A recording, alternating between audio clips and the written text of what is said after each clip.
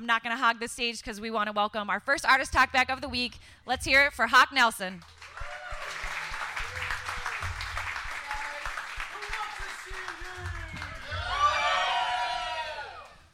We have Out of Eden, Love, Peace, and Happiness, circa 2004. Dude, they want it.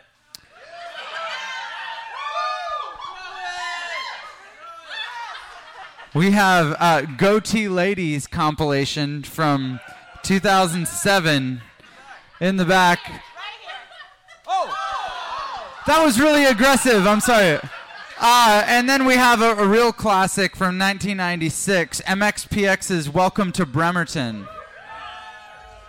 I'm going, that's an underhand lob. We requested 5 chairs because we like the space. There you go, just like that. Yeah. How are you guys doing? I don't see any thunderstorms right now. Wait, shush. I'm saying positive things. Hey, John. Did you know is it true it's the 40th anniversary this year? Here, we'll just point to it. Oh, okay, cool. I don't know. For some reason, when you said that, I so badly wanted it to not be true. I just know. because of like, hey guys, it's 40. It's no, like 41. it's not. Anyway. Yeah. But That's cool. yeah, so how many of you guys have seen us before? Hawk Nelson, you've seen us before. A few of you. Cool. Well, we're glad to be back. Are there any questions that we can answer for you other than let's just get the obvious one out of the way. My name is not Hawk. We're a band called Hawk Nelson. Yeah, I don't mean to be insulting if you already knew that, but we have this issue every day for 15 years, so it's worth getting out of the way. But other than that, yeah. That's the second question we get every day. It's hard to come up with a band name, right? Like, they're all taken. It was better than the other options. That's true. Bob's Your Uncle. Chain Link. And Jim Dandy. And Jim Dandy. So there you go. So I feel like if you take that information into consideration, we actually did pretty good. So that's neat. Yeah. How do you feel writing for your albums has evolved over the years that you guys have been making? Yeah, it has. So the question was, how do we feel about the evolution of writing over the last, 15 years of the band, right? That was the question. So we have been a band for 15 years, and obviously when we started early 2000s, like everything was different. Music was different. Culture was different. I think culture within churches and youth groups was different. And so definitely for us, like we sort of at that time were really focused on like making really positive music that was vague enough that no one would be like for sure that we were a Christian band, because that was like what every band did at the time. And I think the idea was that you could go places beyond just youth groups and churches and stuff like that if your music wasn't as explicitly Christian. And we did a lot of clubs. We did a lot of all kinds of. We did a club tour with MXPX actually that was pretty awesome. But as we got older, we changed, and I feel like culture changed a lot as well, and we started to see after years of playing both non-Christian and Christian venues, we started to feel like our audience was mainly believers. And so I think in an effort to serve our audience better, and also as a function of like us growing up and maturing, it started to feel like singing songs about girls wasn't really maybe the best thing we could be doing with our time. So it was a combination of us sort of growing and maturing, and then also seeing that our audience really was probably better served if we wrote songs more along the lines of what we ended up writing with like Drops in the Ocean and Words and Diamonds and stuff like that. And so it was definitely something we thought about a lot, and also with some of the changes we had in the band, we became a little bit less pop punk and a lot more just like a pop band, and that was largely a function of me taking over the sort of songwriting duties about 6 or 7 years ago. And I'm just a horrible pop. I'm not like pop punk would not be. You don't want to see me do that. You know? So yeah, I hope that answers your question. What would that look like? No. Just no. Just one. Give Nope. us one. Nope. No. The universe, the fabric of the universe is currently holding together. Let's just keep it that way. In the back. That's a great question. It's sort of all over the map. I feel embarrassed recently because I feel like in the last, so we put out an album in April called Miracles, and leading up to that album I had been like writing a ton and we had been working on the album, and so we were very immersed in music. And when I finish writing for an album, I don't want to hear music for a while. Yeah, I'm like please no. So I listen to podcasts. Nice. But when we are sort of really immersed in music, I think in the last couple of years for me, it's been a combination of a lot of Coldplay, and then this instrumental artist named Tycho. And it's really all over the place. I'm obsessed with this artist named Francis and the Lights. He does music videos where he basically just dances. And you can't really decide if he's the worst dancer you've ever seen or the best. It's like it's like, wait, is he amazing or horrible? But he sounds kind of like Peter Gabriel, and that kind of makes me happy. So yeah, that's been me recently. Dan, what are you into? Yeah, we're always around all this loud music, you know. So when I'm listening to music, it's usually pretty chill. There's a solo artist named Donovan Woods, and like chill records like John Mayer's record and things like that. Just really relaxing music. It sounds like I'm old. Me and Christian listened to John Mayer on the way here, and you didn't know that. Ooh, I didn't. I was in the B car, you know. I don't know. Hey, wow. Yeah. No, that's great. That's cool. We prefer it, actually, because then we can clean slate, right? Oh, cool. Wow.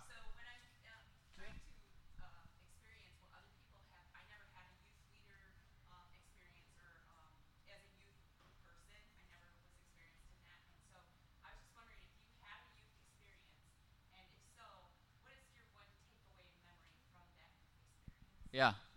Yeah, I think we both had awesome youth experiences. Yeah. What you guys do is amazing. For this band, we started out in a youth group, actually, and it was our youth pastor, Rick, that really believed in us, even though we weren't very good. Let's be honest, like, we were horrible. You can hear it if you go back. I remember. And but this is like, he gave us access to the youth van, so we could drive to our first concerts, whether it was little camps around our area or he let us use the church basement, even though we were loud and there was other functions going on upstairs. And I don't know, he just like opened up everything of his own personally, and maybe too much, his house, all that kind of stuff. But I don't know, it just made all the difference, because honestly, I can say that we wouldn't be here today if it wasn't for him. Yeah. So I don't know, you never know who you're investing in, right? And every person matters, and their stories are all going to have different outcomes, but their reach is going to have different amounts too. So we've been super blessed to go around the world and get to do this for 15 years. And yeah, I owe it all to this little man named Rick Kirshner that no one knows. Yeah. I had good youth leader experiences as well, and it's funny, like, I think it's very easy when you get into a leadership role in any place, whether it's a workplace or church or anything like that, to feel like there's got to be some system that I have to institute, right? Like, there has to be some process, because all of us on some level feel, most of us anyway, I would say, on some level feel unequal to the task of leadership sometimes, you know, like we feel like this is something that is overwhelming. I don't know. I feel like I'm supposed to know what to say, and I don't know what to say. I feel like I'm supposed to know what to do all the time, and I don't really know what to do. And I think most of us feel this way. And And I think the biggest impact from those years for me was the fact that my youth leaders were present. And I don't think that the main impact was like, oh, this one particular really awesome sermon series. I think it was that they were just there and they were available and genuinely cared about what was going on in my life. And I feel like that's more important than a process or an agenda or trying to make sure that, you know, you're offering the right things or whatever. I just think being present is the biggest deal. And you will teach them so much more about who God is by who by who you are than you will by what you say. So like I think about my dad, and my dad's a pastor, and I think he shaped the way that I see who God is. And I think that's really common with fathers. But when I think about it, I realize that like, you know, my perception of God is that he is good and he is kind and he is loving, you know, like those are things I instantly associate with my perception of who God is. And I don't think my dad or anyone ever told me that God was those things, but my dad is those things, and he was those things to me, and my youth leaders were those things to me. And I think that showed me that part of God's nature, and that really has carried with me into adulthood. So I think you've already got what you need.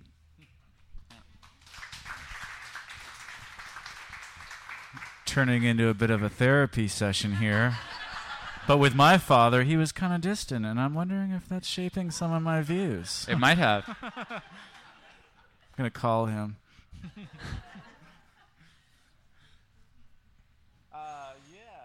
guys talk a little bit about what it's like balancing family, ministry, your own personal walk with God while you're out on the road?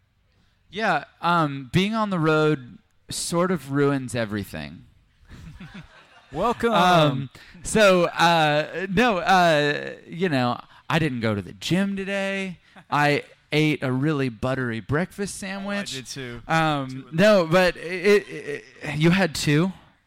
Well, they were small. They were small. But they were dense. I had two as well.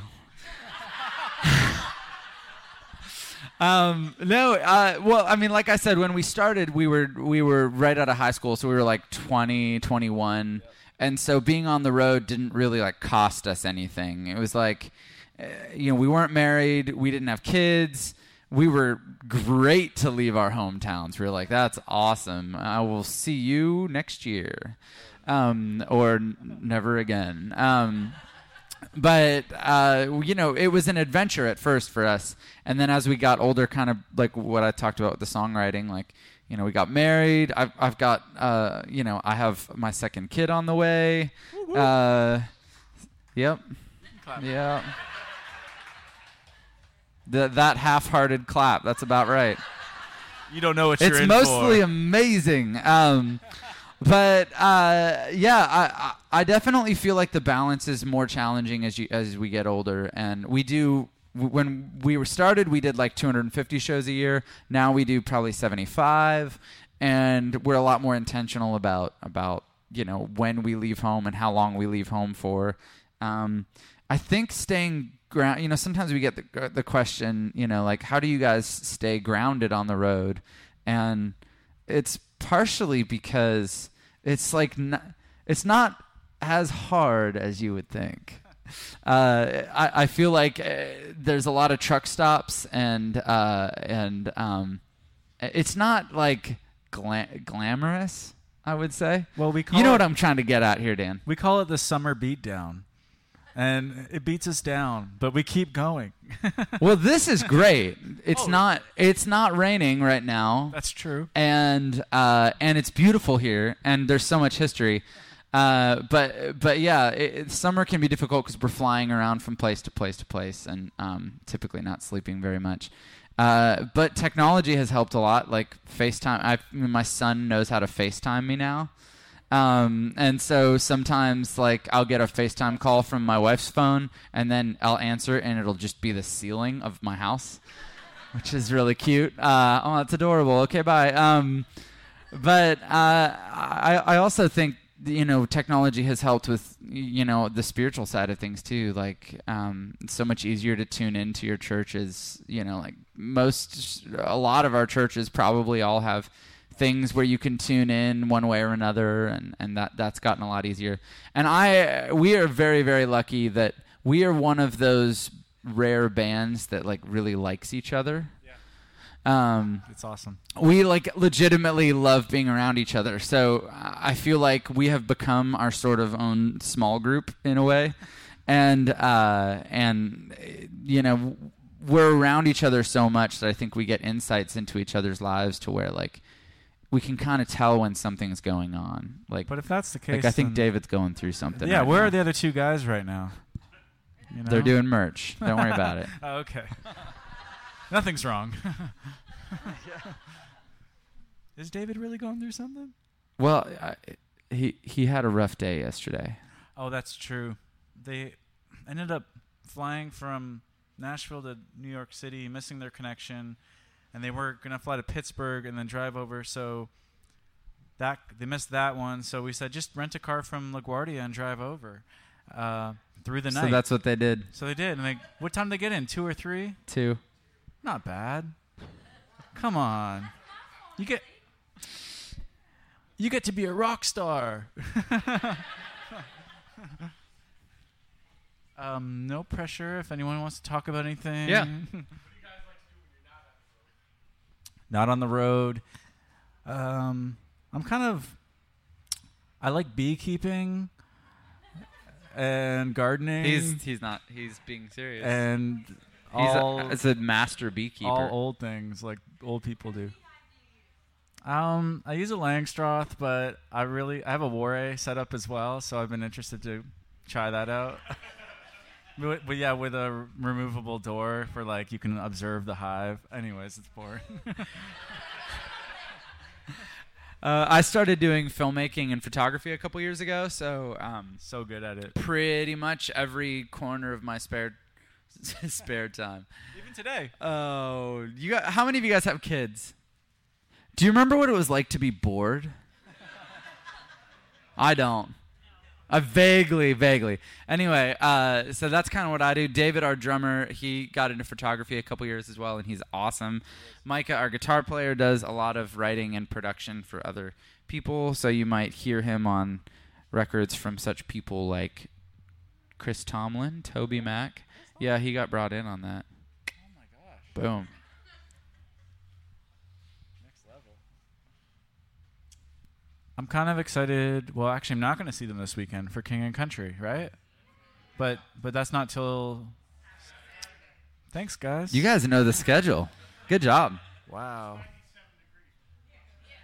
97?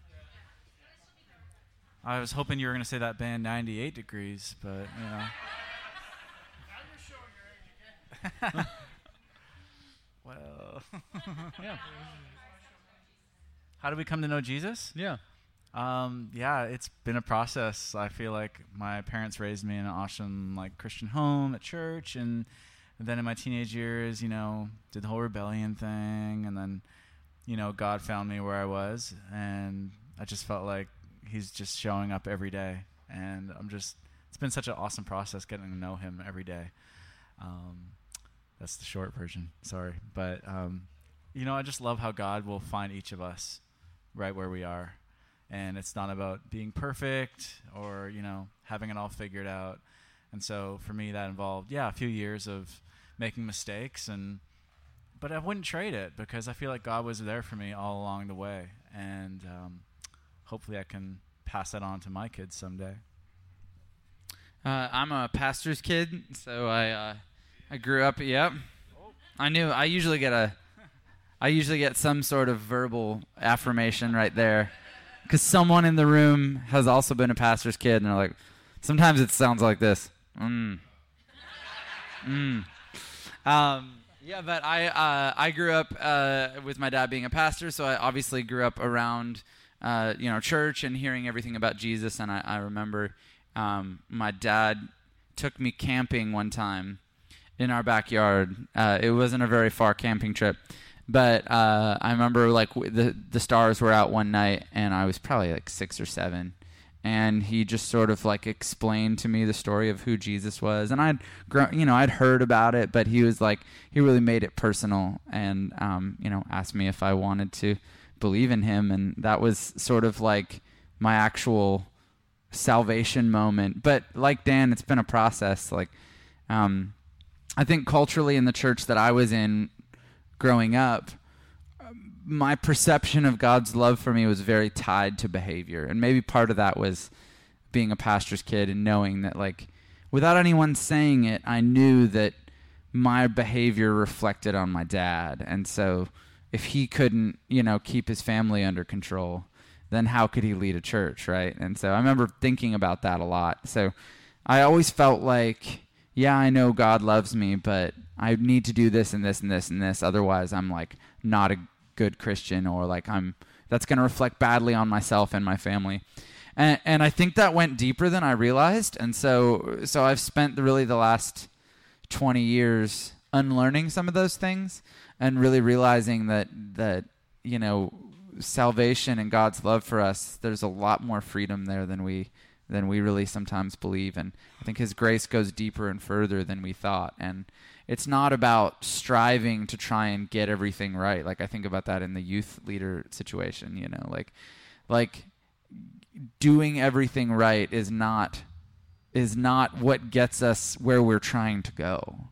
I think that, like, my wife and I have this conversation sometimes that, like, what does it mean to be a good Christian? And, like, what does that mean?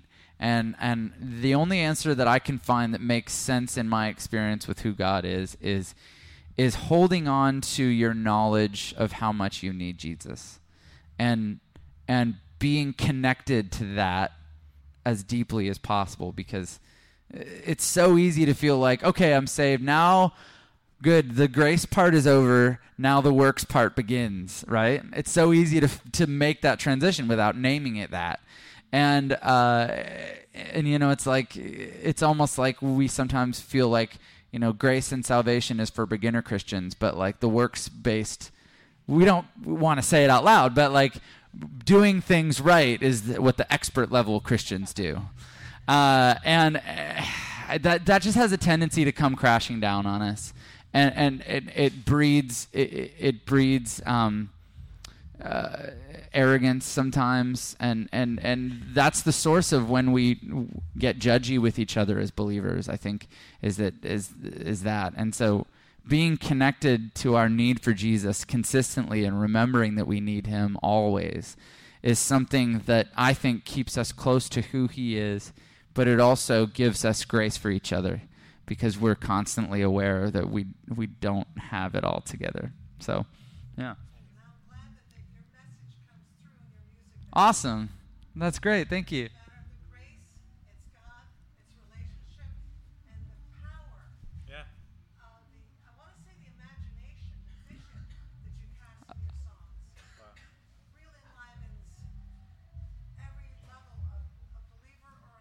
That's cool. Thank you so much. That's awesome. I love that you said imagination. That's cool. Yeah.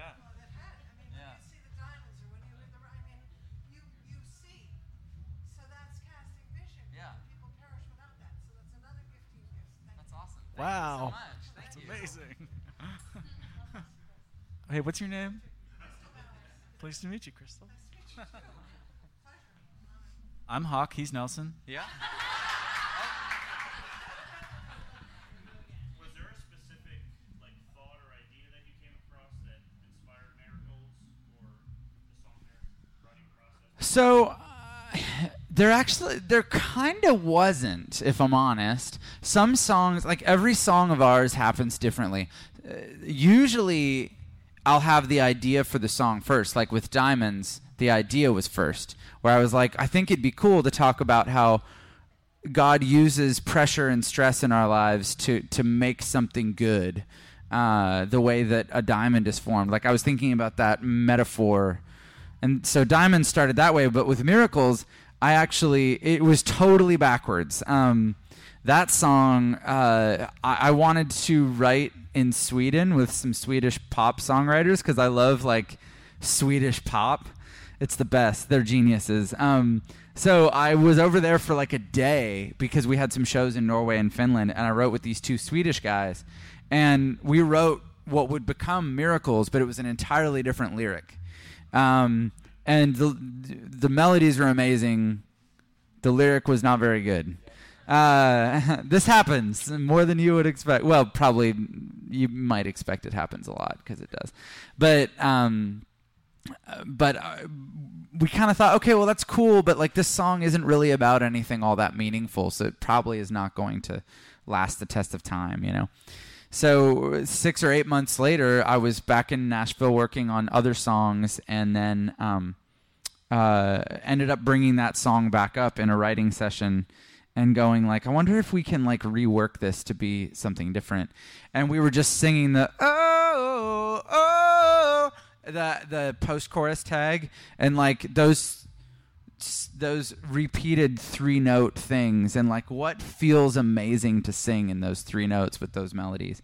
And the guy I was writing with, his name was Jason, he was like, he just started singing the word miracles, and it felt so good to sing out loud. You know what I mean? It was just a word that felt like you could grab onto it, and it would, and all of a sudden meant something to you. And from that, we extrapolated the rest of the song. And you know, sometimes people will be like, "So, like, what made you want to write a song about miracles?" And I feel like, well, those 3 notes sounded really good. Is not a very enticing answer. But right around then is when my son was born. So I was in this frame of mind, and we had a pretty crazy birth situation, which it's really gross, actually, so I'm not going to get into it. But you're not supposed to say that, right? Okay. But I definitely can say there were things about the way that my son came into the world that felt miraculous and felt like there was something going on beyond just the normal physical reality. And so my head was definitely in that space. And so when we started writing about miracles, that's what I started thinking about. So, yeah. With this being the 15th anniversary of Larry President, are you guys performing any of them? Like, taking or anything? We are not. I'm sorry. Is it 15 years? 14 years. 14 years. 14 years since Letters. No, I'm... You're right. The California EP came out in 03, which had maybe a few songs. That's true. I'm sorry. We are not. We get into this. So the question was if we're playing anything from our first album. We, for those of you that don't know, we had a singer before I was the singer. I was the guitar player, and our previous singer left in 2012. And Bart from Mercy Me pulled me aside at a show and was like, "You need to be the singer." And I was like, "That's a horrible idea." And I thought it was horrible because like a week before, my mom was like, "You should be the singer," and I was like, "Mom, that's a horrible idea." But we were very pop punk back in the day, and I had this image in my head of like me trying to sing pop punk, and it was, like I've already explained, is real bad. And so that's why I was kind of like, well, I don't think that I can be the guy to be the singer. And Bart sort of encouraged us to be like, hey, what if you allow yourself to take the DNA of the band and interpret it in a new way? And so that's really what we did starting in 2012. And we tried to phase out the old songs as quickly as possible because it just feels weird with me singing them. We reworked a lot of them to make them feel different. But for anyone who grew up with our old music, and they ask, oh, I really want to hear you sing such and such a song, I usually try to explain, you don't though. Because I don't want to ruin your wonderful memories if you have any. So, we try to stick to the new stuff. In all fairness, like, we are such a different band now than we were then, that it's almost fair to think about it as a totally different band. So Yeah, we said like we restarted a new band with guys that we were already in a band with. yeah. Or something. But we kept the name because, Hawk, he's an awesome guy. Wherever he is. Yeah. Who's the most influential artist that you've ever toured with? Wow. That's a good question. It's funny. I think Toby Mac is a big one because, like, on so many levels, he obviously has been doing this a long time. He has influenced Christian music a ton, all the way from DC Talk into what he's doing now. We've gotten to tour with him. I would call him a friend. I have him. You have his number? Yeah, but I put it as Tony Mac Nice. on my phone. Is that his real name? No. But I think he has done a really great job of showing newer artists a category we are no longer in, but showing newer artists how to be true to who you are and to do things really, really well, and to incorporate, as styles change, to incorporate pieces of them in what you do, but to never completely depart from who you are to chase a trend. I think he's done great at that. And then also, we talk about this a lot, like if you're in a Christian band, you're blending business, art, and ministry. And everybody blends those three things a little bit differently. And I think he's been a really great example of someone like Toby is a businessman. Oh, yeah. He is smart. He is running a business, but he loves the Lord. And he has done, in my opinion, a really, really good job of blending those three and not getting lost in the blending, And I think he's been a good example to Christian artists in that. He takes really good care of everyone that. Yeah, if you watch, band. if you saw him 10 years ago on the stage or whatever, 12 years ago, and then is he playing this year? Yeah. He is. Okay, I thought so. Whew. I thought I was about to go down the wrong path there. But if he has almost the entire same band that he had and crew, which speaks so highly, and he takes care of them so well. I mean, I know that like Tim, his guitar player, one time Tim told me not to tell anyone. Oh, okay. But I'm telling all of you. He him and his wife, his hot water heater went out. And Toby found out through the grapevine and just bought him a new hot water heater because he didn't want him to have to worry about it. And just stuff like that. I think he's a stand-up guy. So well, we could say a lot of good things about a lot of the artists we've been blessed to tour with the last few years. Like the For King and Country guys, are just so genuinely awesome and nice. There's nothing fake about anything there. I actually think they've gotten kinder as they've gotten more successful. It's crazy. Which is really rare and amazing. Yeah, because I remember seeing them at a show a couple years ago, and they were signing for 2.5 hours with people, right? And I was like, how are they still doing? How do they have the emotional energy? And then they would finish, and they would still try and encourage us, and they're just real, and they're just amazing. And then the Newsboys guys, I was scared to tour with them a few years ago because there was, I don't know, just this perception. And then, man, Michael Tate and those guys were amazing people that I don't know, just embody brotherhood on the road. I don't know, they were just amazing. Michael would be side stage whenever we'd finish our set almost every night, which is super rare. Usually if you're doing 50 shows with another band, you'll over the course of 50 shows, you'll aggregate in 2-minute pieces their entire show. You'll see the whole show, but 2 minutes one night, 2 minutes another night, not anything for 2 weeks because you don't want to.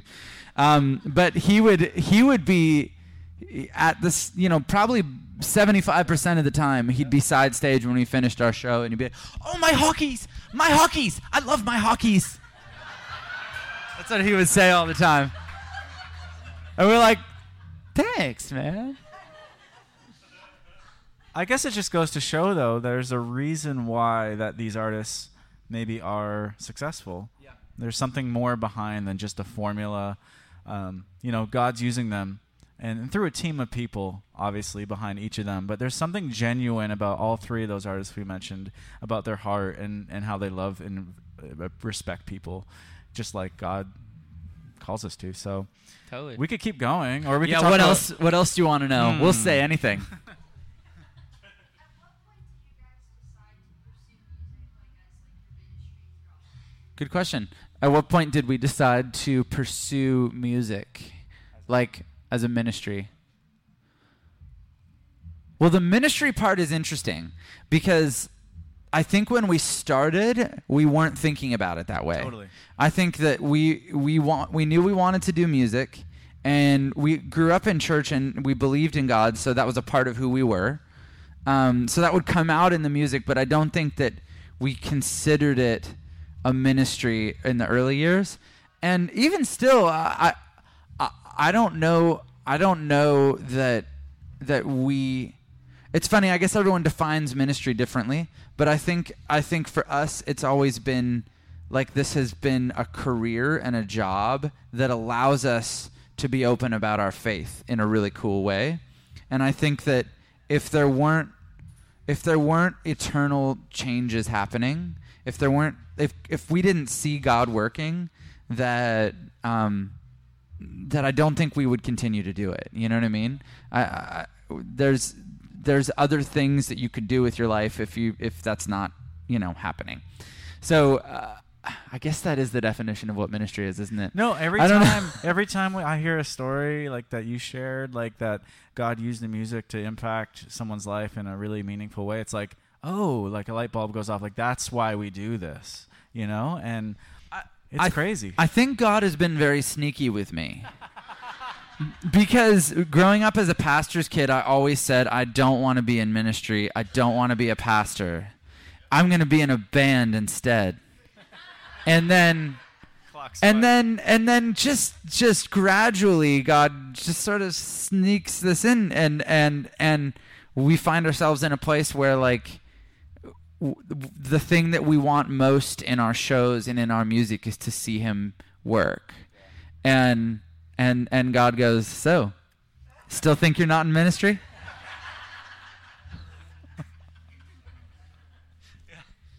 What advice could you give me that I could give to my youth group kids that have just started a band to help further that? Great question. Yeah, actually some great advice. We have some friends called 1,000 Foot Crutch who were this band that kind of started just a couple years ahead of us, and they were like big brothers, and their singer Trevor would always constantly give us advice like, cool, but maybe keep writing.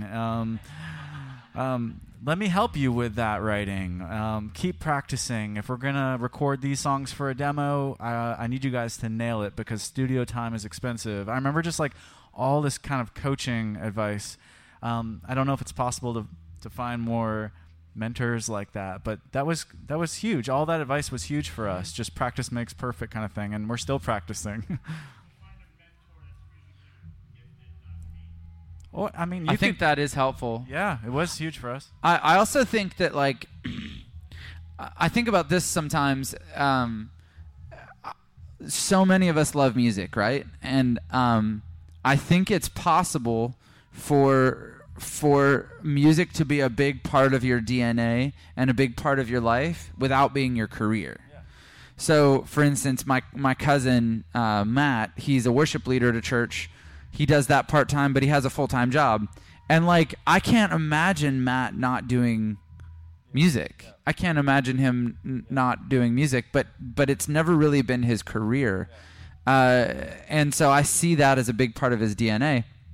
And so I think, for youth group kids that want to be in a band, sometimes it's easy to feel like, oh, well, I see bands like Hawk Nelson or I see artists like Toby Mac, and I want to do that. And if that is the thing that they want to do, then that's great. I wouldn't discourage them from going for it.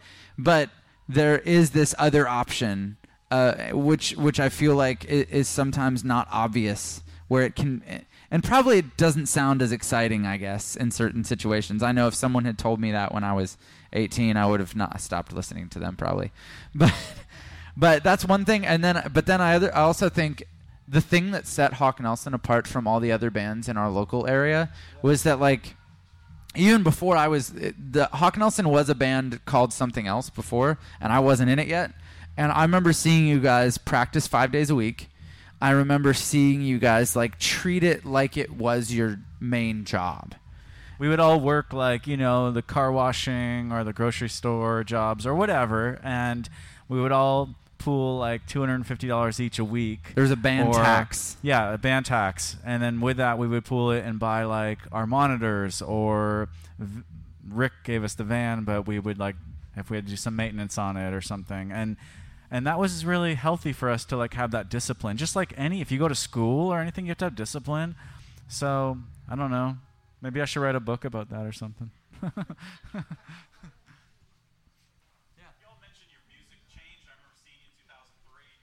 No. Yeah, I brought you. Hawk Nelson is my friend. I remember that. What? Yeah. That's awesome. But you also mentioned culture change. I was wondering just your perspective on youth culture and how Yeah. it's changed. Yeah. So I think that when we started, there was a culture in Christian circles and in youth of, like, anything secular is bad, right? Anything that's not Christian, it's like everything was Christian and non-Christian. There was, like, two categories, and it was very black and white. And so a lot of people would want Christian versions of secular bands, and that's when we came in. They're like, oh, your kids listen to Good Charlotte or Blink-182. Here's Hawk Nelson and Reliant K. Boom. And so, I don't think we thought about it like that at the time, but in retrospect, looking back, that was something that was very much going on.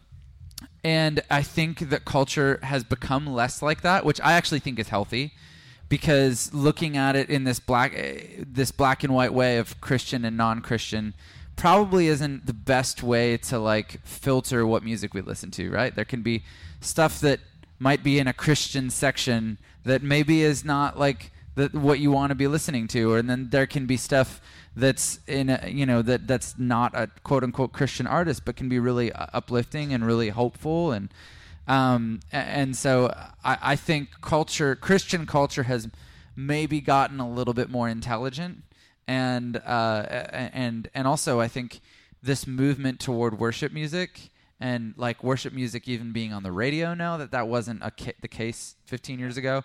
I think that's awesome. So I think those are some ways that it's gotten a little bit less, like, let's all listen to Christian copies of mainstream bands, and a little bit more like Christianity has, when it comes to Christian music, it's almost like it's become its own thing, where like Bethel and Hillsong aren't necessarily like Christian versions of anything. They are their own things, and I think that's great.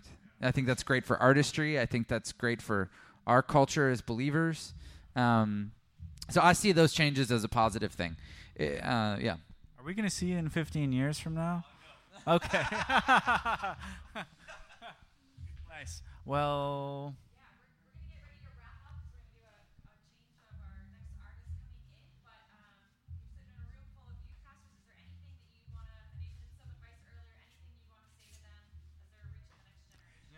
One message that we found as a band, and it's so simple, is just, like, to look at every person and every kid and just say, you matter.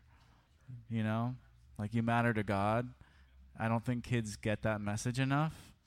I don't think it's talked about enough. I think a lot of, do this, don't do this, but just you matter. Just they don't always hear that. So that can penetrate in a time when they really need to hear it. And if you guys could do me a favor, and if you guys do see For King and Country or Toby or someone in here, can you put in a good word and tell them that Hawk Nelson guys love them? Well done. I feel like the biggest thing for youth leaders a lot of times is feeling like you're not making a difference. I feel like sometimes things move slowly, and it's really easy to feel like, am I like, if I'm having a game night, is that really making a lasting impact in these kids' lives? And I promise you that it is. It's like we talked about, like being present. You don't get to see the growth from the seeds that you're planting all the time. And you might feel like, especially with certain kids, that you're just like beating your head against a wall. You've got that one, right, that just drives you insane. But I promise you are making more of an impact than you know. The work that you're doing does matter. And the little inconsequential things that feel like they don't matter, I think sometimes can be the things that add up to make the greatest impact. So be encouraged and know that you are helping to create functional human beings. So thank you guys so much for what you do. Thank you.